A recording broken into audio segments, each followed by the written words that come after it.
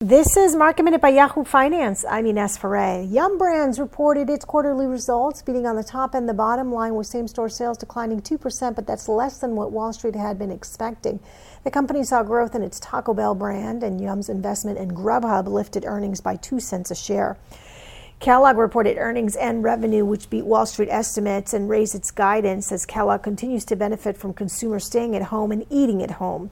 And Dunkin' Brands' U.S. comparable store sales grew 0.9%, which improved sequentially for each month of the quarter. This was driven by an increase in average ticket, which was partially offset by a decrease in traffic because of the pandemic. For more Market Minute news, head to yahoofinance.com.